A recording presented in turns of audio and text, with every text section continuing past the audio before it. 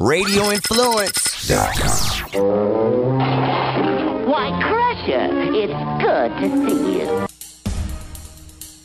You're listening to Crush Performance with the Crusher, Jeff Crushell. Get in on the talent grid and text Crush at 10-1260 with your questions, comments, or smart-ass remarks.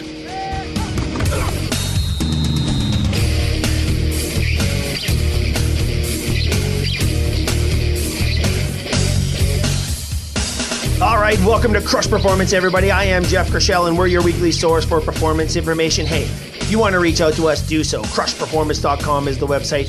Info@CrushPerformance is our email. Follow me on Twitter @JeffCrush, and on all other social media platforms. Search out Crush Performance, and we can hook up there. Hey, listen, we've got a new website coming. I know I've been talking about it, but it is coming. We're hoping to launch it if we can before the new year. If not, it'll be early in 2022. Lots of really cool things on there. A little more organized, and as technology advances, it also allows us to do a few more things. So really looking forward to the new website and sharing information in ways that we just haven't before. Lots of video, lots of connections, and a couple courses as well that we're really excited about. You know, that's one of the upsides, if there was one, from this COVID madness, is our ability to share virtually. The platforms and our ability to connect with everybody all over the world has really, really gone to new heights. And one of the things that's happened for me personally over this last 2 years since travel had been shut down, it has been 2 years in November since I last traveled for Major League Baseball, as we work with organizations and players all over the world to help them chase down the dream of playing ball at the highest level possible. I think my last trip was in Curacao. It was either Brazil and then Curacao, November 2 years ago, when this whole thing shut down. And I haven't traveled since. Imagine not being able to get out and help athletes the way we normally do. Well, you guys have all been through that if you're involved in sport. But one of the things that's happened is the virtual connection. One of the ways that we really, really strive to keep our players engaged and moving forward was through the virtual world. But something else really interesting happened. I usually travel around to lecture to coaches, organizations, and groups, 4 or 5 times a year. But this last year, I probably have done 20 to 25 major presentations online. And the cool thing about them is it's not just local people in the area of the organizers who would normally, put on a conference at a hotel or a conference center.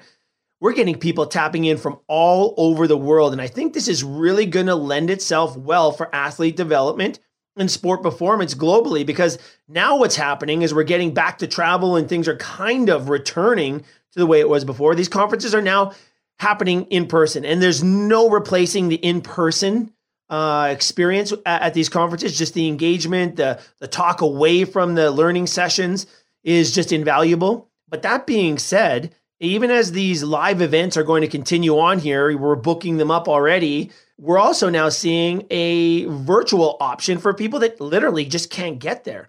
So now for a conference, let's say in Chicago, where, people would travel in from, a pretty good distance. Maybe we get 3,000-4,000 people in person, and the big ones, 5,000, 6,000, 7,000. But now we're not only going to have the live events taking place, we're also going to have the live streaming running in tandem. So people who literally just can't get there can now tune in, learn, and share information, and even ask questions. It's just spectacular. But one of the requests I keep getting over and over and over through this last couple of years is, can you go a little bit deeper? Where do I get more information on a particular topic? Look, when you go and present for 30 minutes, 40 minutes, an hour maybe, you can only share so much. And my goal in most of those presentations is to, present the most relevant, recent information on the topic, whatever it might be, but to tie it into the real world. How does it work in the trenches? And that's something that I feel is really important, because I've been in the trenches, and all this great research that's out there is incredibly important, but it's only really useful if you can tie it into the way you're operating in your group, your team, or you as an athlete. And it's really important to connect those dots, I feel. So I'm fired up. People want to know more and go a little bit deeper into it. And I'm excited that this new website that we're building is going to allow us to do exactly that. So stay tuned. I haven't been as excited about something as I am about this website in a long, long time. So I'm looking forward to it, looking forward to your feedback as well. Now, that being said, on that website, we've got an email address, of course, info@crushperformance.com. Here's something that a lot of our listeners, I don't think really appreciate. We answer every single message that we get. It doesn't matter if it's from an athlete, if it's from a coach or a parent. We get them all. We get them from organizers. We get them from presidents and GMs. We get them from all walks of life, even outside of sport, because we talk about human performance. And there's a real common thread at the base of human performance, whether it's sport, music, school, whether it's in business, whether it's the arts, it doesn't matter. Wherever there's people trying to achieve a goal or work towards something individually or as a team, there's common threads that exist. And here's an interesting thing that I've just sort of observed over the years. If we take our friends in the military, for example, they'll call me up and say, "Hey, Jeff, what's going on? What are you guys doing? How's this working? What are you doing here?" And on the other side, we look at those military environments, the discipline, the regimented, the preparedness, and we go, what are they doing over there to be so prepared for these dangerous, potentially life-threatening situations that they put their people into? And so we're sharing information, but we're always curious about what's happening on the other side of the fence. It's not that the grass is always greener, but a different approach and different perspective can really change how you think about things. Our emails that we get are incredible because as much as we love to share information, you guys really do get us thinking about things that, man, I haven't thought about in a long, long time. And here's one promise that I've made since the start of Crush Performance Radio is if we don't have the answer, we don't know everything, of course, it's impossible. But over the years and just through my incredible experiences in high performance sport, I've managed to meet some really, really good people who just want to share their information. And so what we've said from day one is if we don't have the answer, we'll go out and get it. And here's another thing that you need to know. If you send in a question, we answer your question. But if it's a question that we were getting quite often and we want to address it on the show, we'll literally write you back and say, "Hey, look, we love this question. We're getting it a lot. Are you okay if we share your question on the show? We won't use your name or we'll change your name, whatever." But you guys are sending in some really important questions that I want to take some time today to share because this last week, for whatever reason, I don't know if it's the full moon or what it is.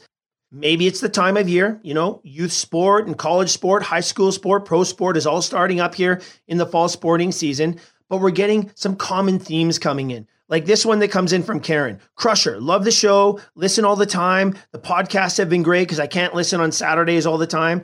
How much sport does a kid actually need?" It's a great question. And we've had about 10 or 12 emails on this exact theme just in the last week or so. So I wanted to address this because it seems to be something that's on the minds of people out there.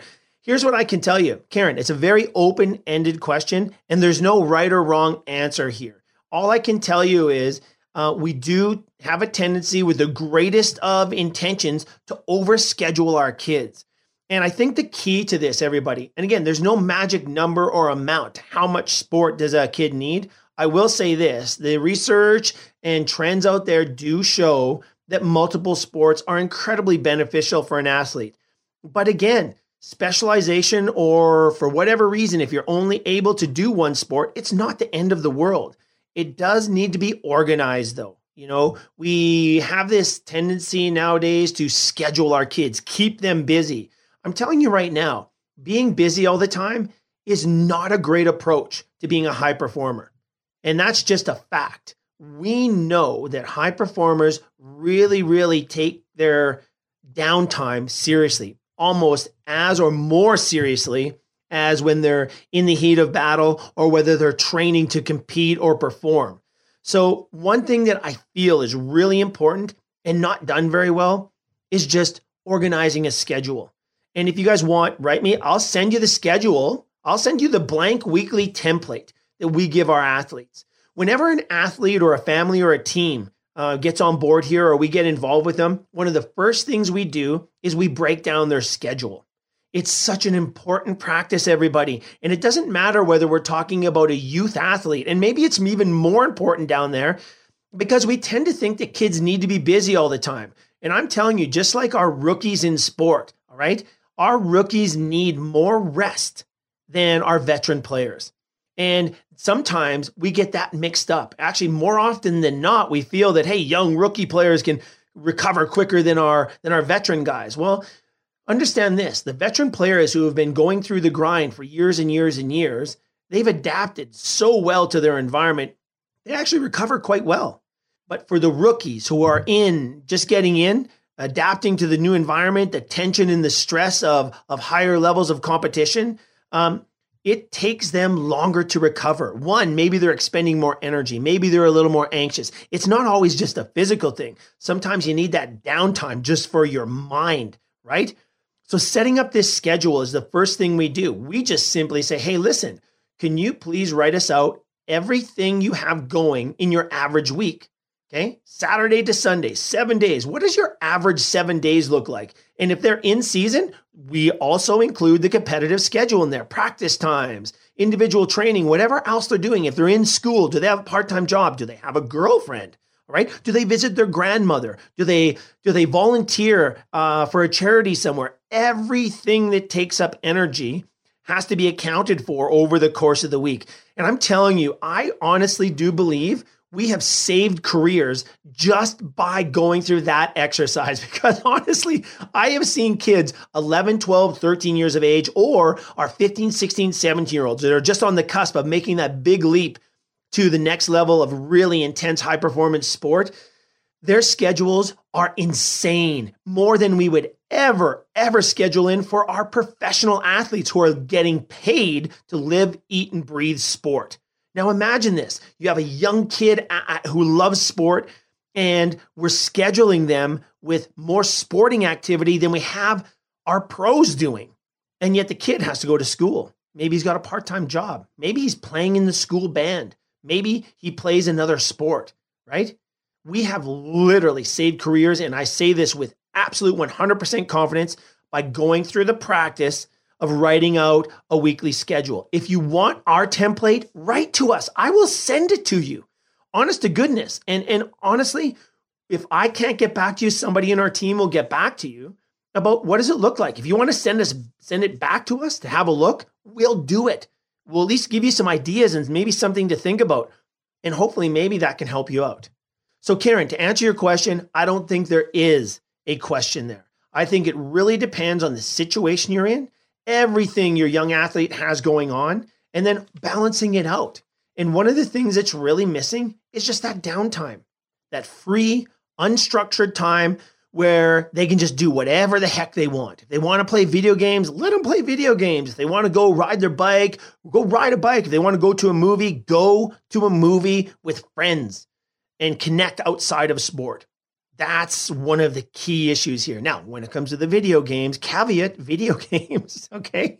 Set your time frames up. Be really, really regimented.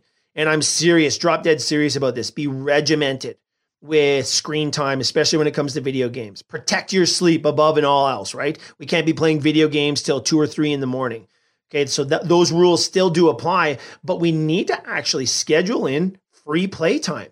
And if you look at what's happening in the landscape right now, we all know that developmental youth sport especially has become this massive, massive industry.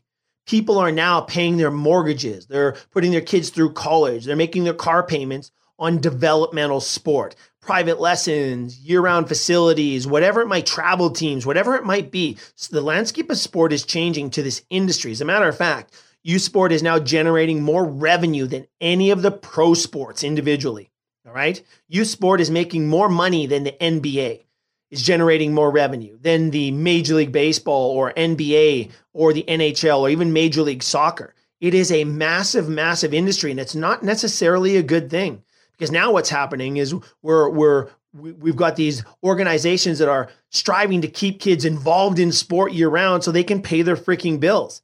It's not the best thing for an athlete, but here's what's happening now, okay? The dust is settling like everything else that goes on in the world. The dust is settling on this, and the good organizations are really getting it. So if you have a hockey organization that, runs travel teams and private lessons and whatever it might be, or a soccer club or a baseball facility, whatever it might be, okay?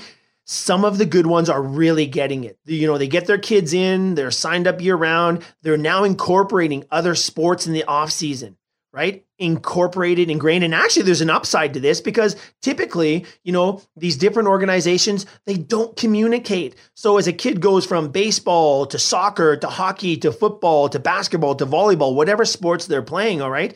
Those are not necessarily coordinating. We've got overlapping seasons, which is really restricting kids from going from sport to sport. So one of the things that I'm really loving right now in the developmental industry that I'm actually still quite scared of because it's the Wild West out there. And we're really, again, I say this with confidence on the show, we're still destroying more talent than we're creating collectively as a whole. But I'm starting to see some good trends. I'm starting to see some good trends happening now, where some of these year-round, sport-specific companies and organizations are incorporating really smart athlete development ideas in their year-round planning. So there's good things going on out there. So Karen, to answer your question, start with just writing out a weekly schedule, and you will see right there and then whether it's too crazy or not. And most of the programs or most of the weekly schedules that we review are insane, absolutely insane. More than we would ever do with our pro guys. I don't know how we expect our young developing athletes to survive it. Okay, you guys, we have a couple more questions to get to today. Really important ones, okay? How hard should we push our athletes to stay in sport? I don't know if you know this, but as we come out of this COVID madness, sport registration is down dramatically, okay? And as we head into fall sport, that picture is starting to become clear. So now the question that's coming in all over the place is, how hard do I push my athlete to stay in sport? Listen to me. I live this. So I really do want to talk about this next. And then I want to get to another question from Jake that talks about, hey, listen, my son is losing interest in sport. Where can we go to keep him healthy and, just maybe playing and having fun if he doesn't want to be in sport? A worthy conversation coming up. And then at the end of the show, listen, you guys know that two of our main themes for this year is the talent ID and the Crush Brain Game. We've got some incredible conversations coming up as we wrap up those annual themes this year. And I want to break that down and set you up for it because I want everybody to hear this stuff. Okay, because we're going to go into 2022 with an incredible approach, but it's really spinning off of this talent ID and the Crush Brain Game, the understanding that we've gotten this year. Fun stuff coming up. Okay, everybody, we're cutting out for a quick break. We'll be right back with more of your questions and a breakdown of the Crush Talent ID and Brain Game right after this. Find out what it takes to be a top performer. Get the Crush blog, podcast, and newsletter at crushperformance.com. Now, back to the show. Welcome back to Crush Performance, everybody. I am Jeff Kershell, and we're your weekly source for performance information. Hey, today we're into the Crush mailbag. Just got done a great question from Karen about how much sport does a young athlete need. I think that's an important conversation. I really do think that we need to sort of just keep track of that. There's no right or wrong answer there. It varies depending on what's happening in your young athlete's life and where they are at in their development and their interest levels as well. So write out that schedule. That's the key there. But another question that's come in that I really wanted to get to because it's so important. And again, guys, if you do have a question, comment, or smart remark, write to us. info@crushperformance.com is the email. Or if you have a topic you'd like us to investigate or something that you need help with, just get to us. We'll do what we can to help you out. But over this last few weeks, and again, I don't know, as I said, if it's the full moon or what, but I have more of a feeling we're getting into fall sport. So we're starting to see these trends and people are starting to deal with things in sport again, post-COVID for one, but also as we get back into sport across the board, from school right up to our pros. There's been some themes that have been coming in into the mailbox. And so the other theme was that we've got several questions that revolve around this. How much do I push my young athlete to stay in sport? Listen, I can't tell you how important this question is because I'm not sure there's a right or wrong answer here, but I think at some point, every athlete asks themselves this question. Do I want to continue? Am I interested anymore? Or, a parent has gone through it or a coach has gone through an athlete or has experienced an athlete that is just withdrawing from sport. And what do you do? Well, listen, I lived this with my middle daughter in sort of two different time frames. One where she was getting to the age of 14, 15, and she literally just had to choose which way she wanted to go. She loved baseball. She played with the boys right up till she was 12, 13, 14, and she played with them. Not with them, she hung with them. And she's one of the better hitters, and probably, I'm humbly going to say, one of the better middle infielders as well. But she was also an incredible freestyle skier, right? And she loved skiing. And the next level, of course, for her was to, get into the club and start skiing competitions. And then for baseball was to sort of find either a real performance pathway for young women in the game. And the Canadian national women's team was her inspiration there. So she had to choose. And oh my goodness, you guys, if you've been through this before, you know what I'm talking about. And as much as we encourage, on the show here, as many sports for as long as possible, there does come a time for whatever reason. If you have 4 kids, you can't have 4 kids doing 3 different sports. So, in our shows, we talk about specialization. Specialization's not the end of the world. Sometimes it's just the bitter reality of the logistics out there. If you've got 3 kids, or if you live out on a farm, or if there's lots of reasons that you can't play multiple sports. If you can, excellent. All right. But if you can't, you're going to have to decide. And so, one of our mandates for our daughters and most of our athletes is to help them become really good decision makers. And to see a young athlete have to go through this, oh my goodness, was heart-wrenching.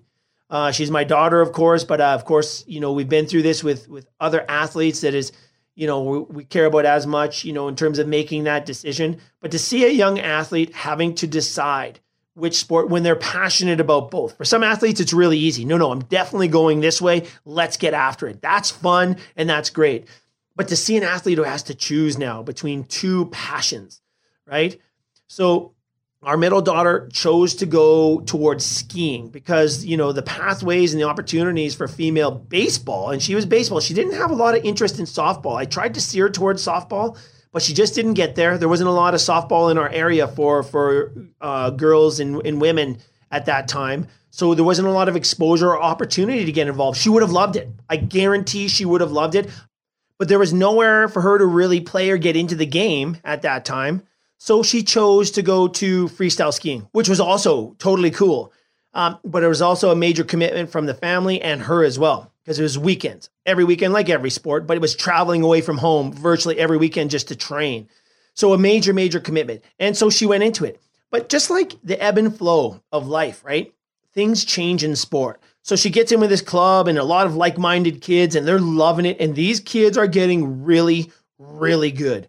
They're tapping into the provincial team. They're on the radar for national competitions, and they're doing really well.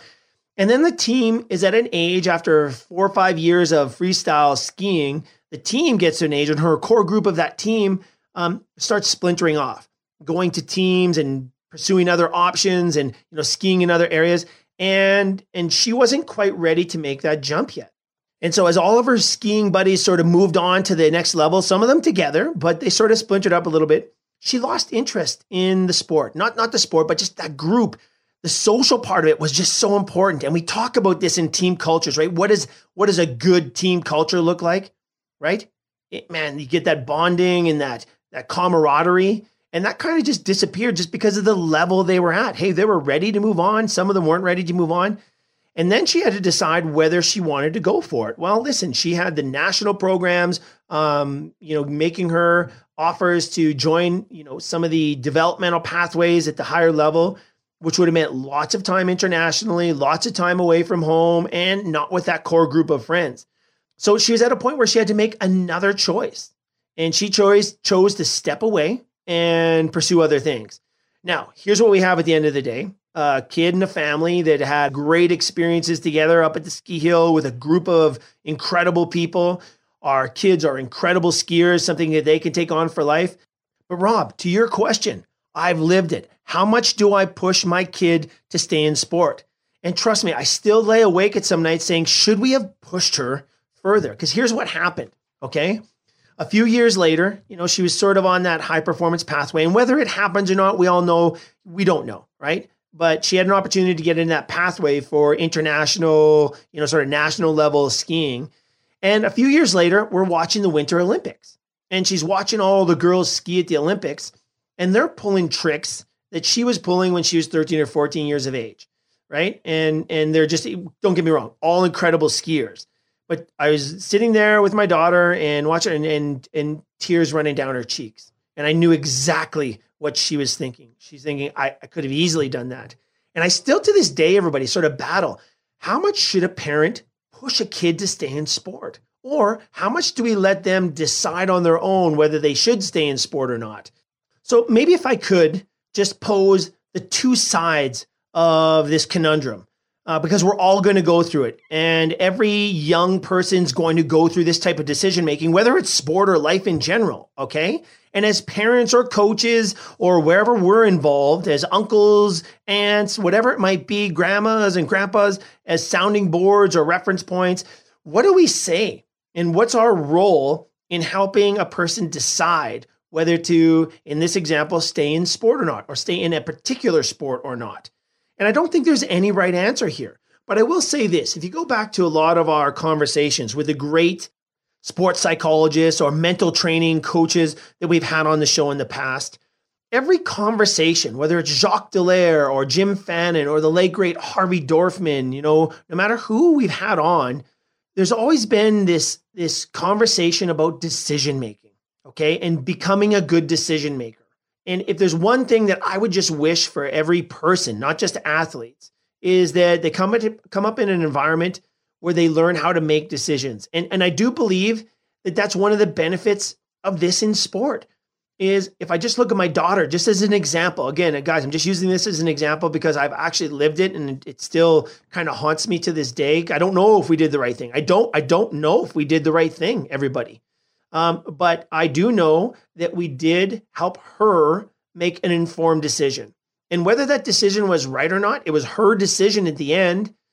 We just made sure she weighed both sides of the coin evenly. And that's the decision-making process. Now, listen, as parents and supporters, we were there to back her either way. And we made that perfectly clear. So I think we get a check mark on that one, right?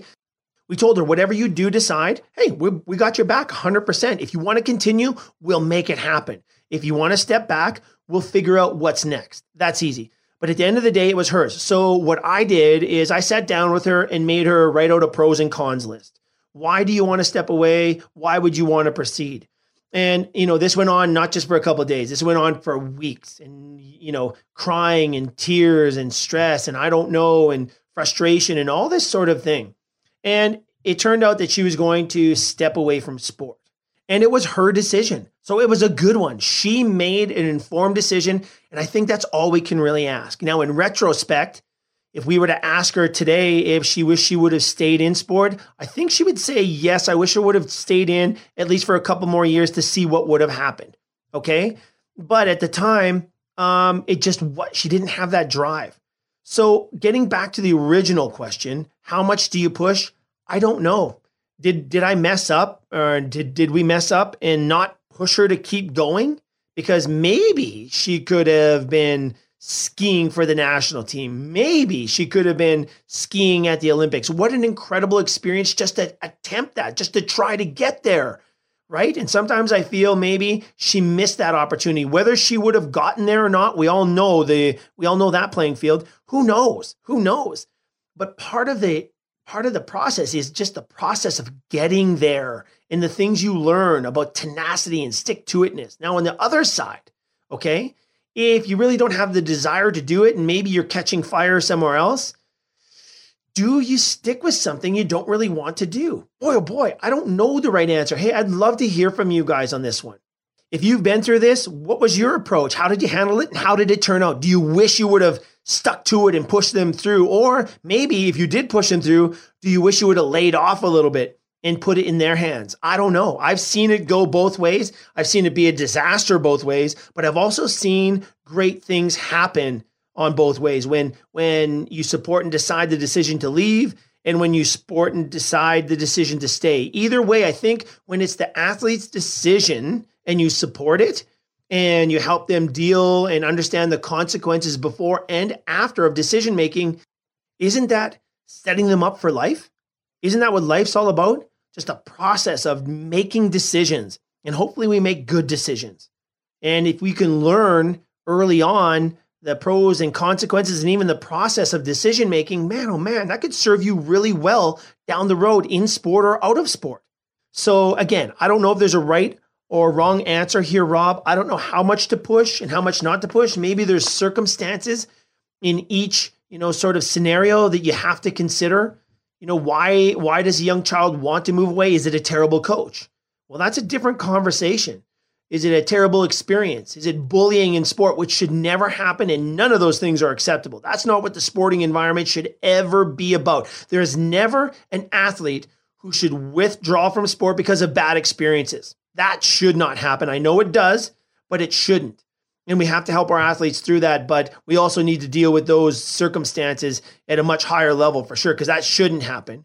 But if an athlete's just trying to decide whether they want to stick in a sport or not, boy, oh boy, that's a life lesson as well as a sport lesson for sure. So, at the end of the day, in our circumstance, I think we're at peace with the decision. She's at peace with the decision. So in the end, I think it was the right one because it was her decision and it was an informed decision. She weighed the pros and cons, I think in the best possible way.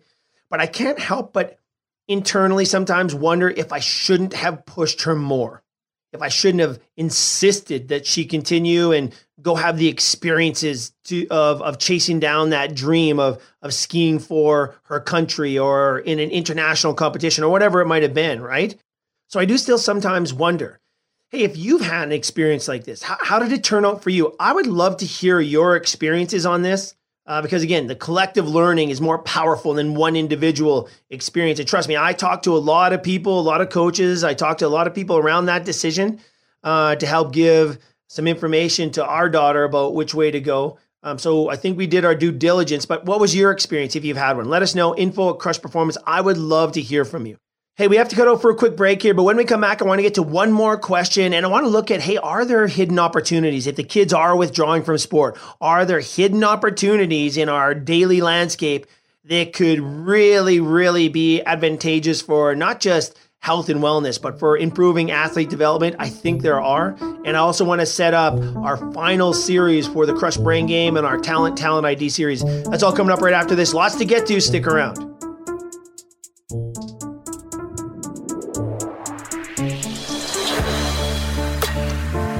You're listening to Crush Performance, your weekly source for sport performance and athletic development information. Get the Crush blogs, podcasts, and performance links at crushperformance.com. Now, back to the show.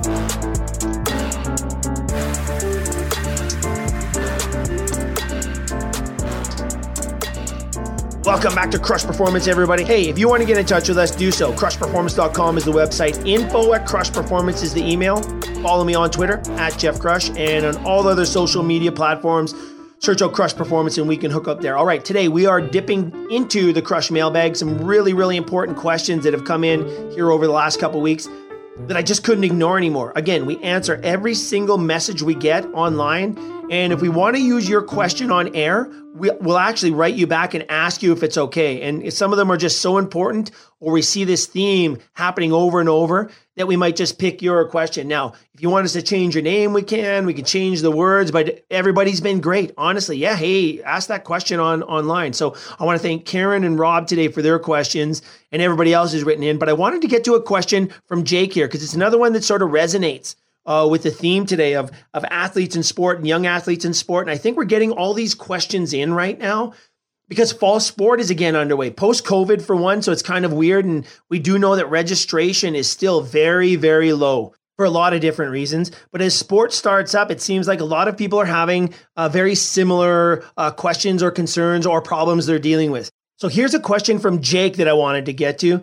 It goes, Crush, we're trying to give our son every opportunity. He's now 12 and has very little interest in going back to hockey. We're not going to force him to play sport, but we don't want him sitting on his computer playing games all day either. Any thoughts on how we can keep our young people engaged if they're losing interest in sport, or any ideas on how to keep them engaged so if they do want to go back to sport, they're not so far behind there's no hope? Okay, Jake, listen, that is a doozy of a question and a really good one as well. Listen, there are so many opportunities to keep our kids active, if they're not involved in organized, structured sport. One of the things that's truly missing on the landscape right now is just that whole free play thing. And we're seeing it not just in our area, but in other areas around the world as well. Your question actually triggered a memory of some research I'd read out of the UK here recently. And it said, just in general, they're looking at how much kids are playing and where they're playing and what are they doing and why are kids so inactive. Well, in the UK, school kids have a statutory right to 2 hours of physical education per week. 2 hours per week. That's not enough for anybody, by the way. But one of the most alarming statements that came out of this school kid activity research in the UK went something like this. A significant number of children in the UK spend less time outside than prison inmates. That was the statement they made. Again, a significant number of children in the UK spend less time outside than prison inmates right now. And the study went on to look at why. And one of the things they found was that the UK children today have 1/9 the roaming territory of their parents. They just don't go anywhere, or they don't go anywhere on their own. They're just not allowed to go out and play. And so they actually broke it down in an interesting way. They looked at sort of a family tree type of approach, where the great father back in 1919 would walk 6 miles just to go fishing on his own with his buddies, horsing around, having a good time.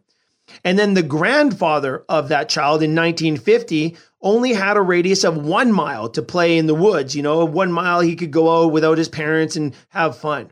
And then the mother of that child in 1979 was able to walk a half a mile to the swimming pool. The half mile was the radius. And for the young kid today, it's 300 yards. The only place he's able to walk alone is to the end of the street. We just don't allow our kids to go out and play anymore. And that's one of the missing pieces of this major puzzle. It's really interesting. The great-grandfather was able to horse around and go 6 miles without his parents and worrying about anything. The grandfather down to 1 mile. The mother down to a half a mile, and today's kids 300 yards on average. It's a great descriptor of kind of what's happening in terms of our area of play, the area we're able to roam. And we're seeing it in sport as well. That's one of the reasons I think we're so focused on organized, structured sport. It's not always the way to go. And we're missing those sandlot games with our pals where kids just go figure things out. And trust me, you get a group of kids together, they start playing in the park, whatever game it is, they're going to make it fair. They really are. They're going to make the teams fair because nobody wants to get their butts kicked, right? And they'll work out, any problems they have and any issues that come up in the game, they'll work that out. That's such a great experience that doesn't exist anymore. So Jake, back to your question here, free play. And just think about how much is your son or your daughter allowed to go out on their own and play. Now, I understand safeguards and being safe and everything, but maybe we need to create that environment. That's one of the things I love about these skateboard parks that are popping up in every community. You can go drop your kid off with his buddies down at the skateboard park with their scooters and their BMXs and their skateboards, whatever it is, and you can sit back in the parking lot and watch from a distance and just let them have fun, right? Or if you know that there's going to be a parent there watching, you can be confident they can just go there, be safe, and have fun, right? I think it's one of the great things. I love driving through all these small towns, and you drive by the skateboard park, and there's all these kids just pulling these tricks and having a blast on their own, no structure. So that's one thing, Jake, I think for certain you can keep in mind is how much do you just let your kids roam, or how much do you work that into the plan now, that if they're not going to be involved in organized sport, you got to figure out a way to get them engaged and going out on their own with their pals in the neighborhood, even in a safe way. Just go have some unstructured fun. Maybe that could re-spark the interest in sport. You never know. But there's one other area that I just don't think is working that well. And I'm a little removed from it now because my kids are older. But as they were going through, I was incredibly disappointed in what I was seeing. And that's our school systems. I just honestly do believe that if there's one place that we could do such a better job of not just getting kids involved in sport, because I think once kids are in sport in school, they do a pretty good job. The teachers, they volunteer, the coach, they do really good. But how do you get all those kids that are sort of on the bubble engaged and continually involved in sport? And there are so many more benefits. There was a great research study done a few years ago in this small community in New York. And the title of the research and in the news when it started making headlines everywhere, one small change turned 19,000 students into the fittest and the smartest in the United States. How does that headline not catch your attention? Well, it's a story about a group of maverick PE teachers that went on to develop a program that turned their entire high school into not just some of the fittest, but some of the smartest kids in the United States. And it was a program they titled 0 Hour Fitness, and it's right out of the Crush Brain Game. It's science, physiology, and neurology all wrapped into a practical program that really, really impacted the lives and the futures of these students. 0 Hour Physical Education, not your typical gym class. It's a scheduled time before first period where volunteer athletes would come in and do some pretty intense aerobic exercise before heading off to their classes. And it's something that's right out of the Crush Brain Game. It stems from research that shows physical activity sparks changes in the brain that encourages cells to bind to one another. In learning, which is everywhere, whether we're in school, sport, dance, or at play, the brain literally adapts to the experiences that we have. It literally physically changes. And what we know is that exercise provides unparalleled stimulus that sets the brain up for top performance, for maximum adaptation, and ultimately maximum learning. Physical activity is the key factor here. So think about it. As schools around the world in your community are limiting and getting rid of physical activity and extracurricular sport and activities to get more academic time, are we doing more damage than good? The answer is yes. Hell yes. It's devastating, and we know this. The 0 Hour PE pilot project took place in Naperville Central High School in Illinois. And again, it was driven by a bunch of PE teachers that just care about the students. And it's absolutely fascinating. What they did is they took a group of volunteer students who would come in before school started to do intense aerobic activity. When I say intense, we're talking 80 to 90% of their maximum heart rate. Here's one of the cool things that came out of this, as they had this wide array of students coming in with different fitness levels and different backgrounds. The teachers didn't focus the effort on group norms or age group averages or any of that garbage. What they did do, however, is they focused on individual maximum heart rates, which is different for everybody depending on what kind of shape you're in. So they would give them a task, 80 to 90% of your maximum heart rate for 10 minutes, for 15 minutes. And it didn't matter how far you went or how high you climbed or how much track you covered. All they cared about is how were you working relative to yourself, which turned out to be a brilliant move because one of the incredible side benefits of this whole thing is the kids weren't worried about being compared to their peers. What they started focusing on was their personal bests and attacking their personal bests and getting better. So not only were they attacking their fitness, but their academic scores and their performance in school was off the charts. At the end of the first semester, as an example, the 0 Hour Fitness group saw a 17% increase in reading comprehension compared to a 10% increase among the other students. The 0 Hour students also reported an increase in mood, decision-making. And as the program continued and more students started getting involved in the program, they really took off. Now, they're not only some of the fittest and smartest kids in the entire United States, they have kids in this sort of middle of the range school with low budgets now competing on the world stage in math and science above anywhere else in the United States. The proof's in the pudding, we always say, right? A couple of caveats that they've learned over the years is they found that they're putting PE in the 0 Hour Fitness now just prior to the most demanding academic courses, the biologies, the core courses, the mathematics, calculus. They found that the learning benefits, retention benefits are best right after the exercise. So in this school district, they don't teach physical education like we've typically done it in the past.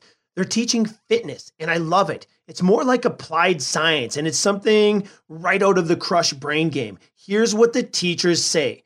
In our department, we create brain cells. It's up to the other teachers to fill them. It's just so perfect.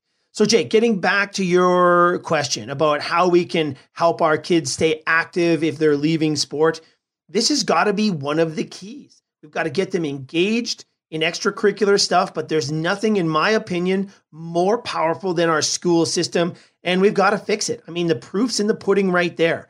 If we could adopt this type of approach to physical education that benefits our kids in the academic side as well as the fitness side, listen, the kids that will go on to love sport will be ready for it, but everybody will do better at school, bar none. It's just the way it works. I don't know why it's not happening in our schools. I wish it was, because it's just not that difficult to get this done. I truly believe it. They're doing it in this school district in Illinois with incredible success across the board. Jake, thanks for that question. I want to thank everybody who wrote in today. Hopefully we were able to shed some light and get you thinking. For sure, you got us thinking. So absolutely love it. Thanks to everybody who's written in here over the last month or so.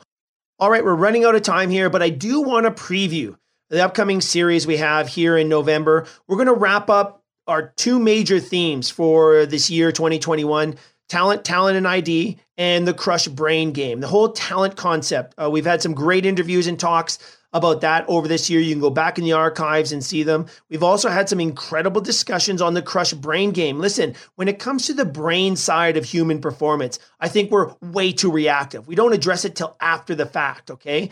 And the brain game, as we've learned over this last year, is much, much more than just sports psychology or the mental side of sport. It's personality, it's mood, it's decision-making, it's how we perceive our environment. And that spin-off goes to how coaches and teams and organizations build environments for high performance. We've got to build environments that actually are conducive for learning at every stage of development, including our professional athletes. And that's what we're going to get to. This upcoming series brings these two worlds together. The brain game and talent ID, talent development, they're so interconnected. It's absolutely crazy.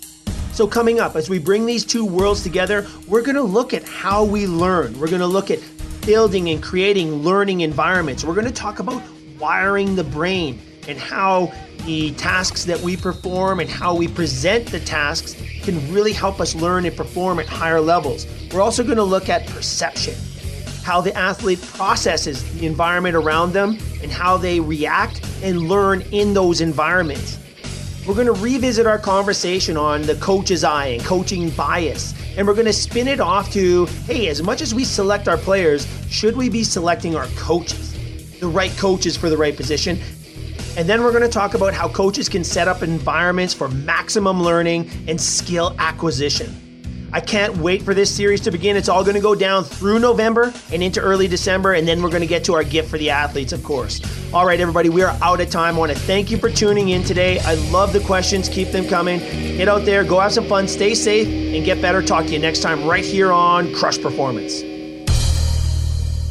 Goodbye now. Don't forget to ride.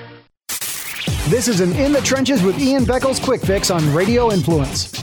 A lot of times teams throw the ball to get past happy, and then when it's time to run the football, they can't. The Buccaneers can run the football. They ran the football very effective yesterday, but it's like they don't want to waste their time spending that much time to score, it seems like. Like they don't want to run the ball twice in a row. They feel like it's taken away from Tom and what he's getting accomplished. I'll be honest with you, Tom didn't play great yesterday. Tom was off yesterday. And when Tom is off and you win by 35 points going away and leave points on the board, it tells you a little bit about how much better the Buccaneers are than the Chicago Bears.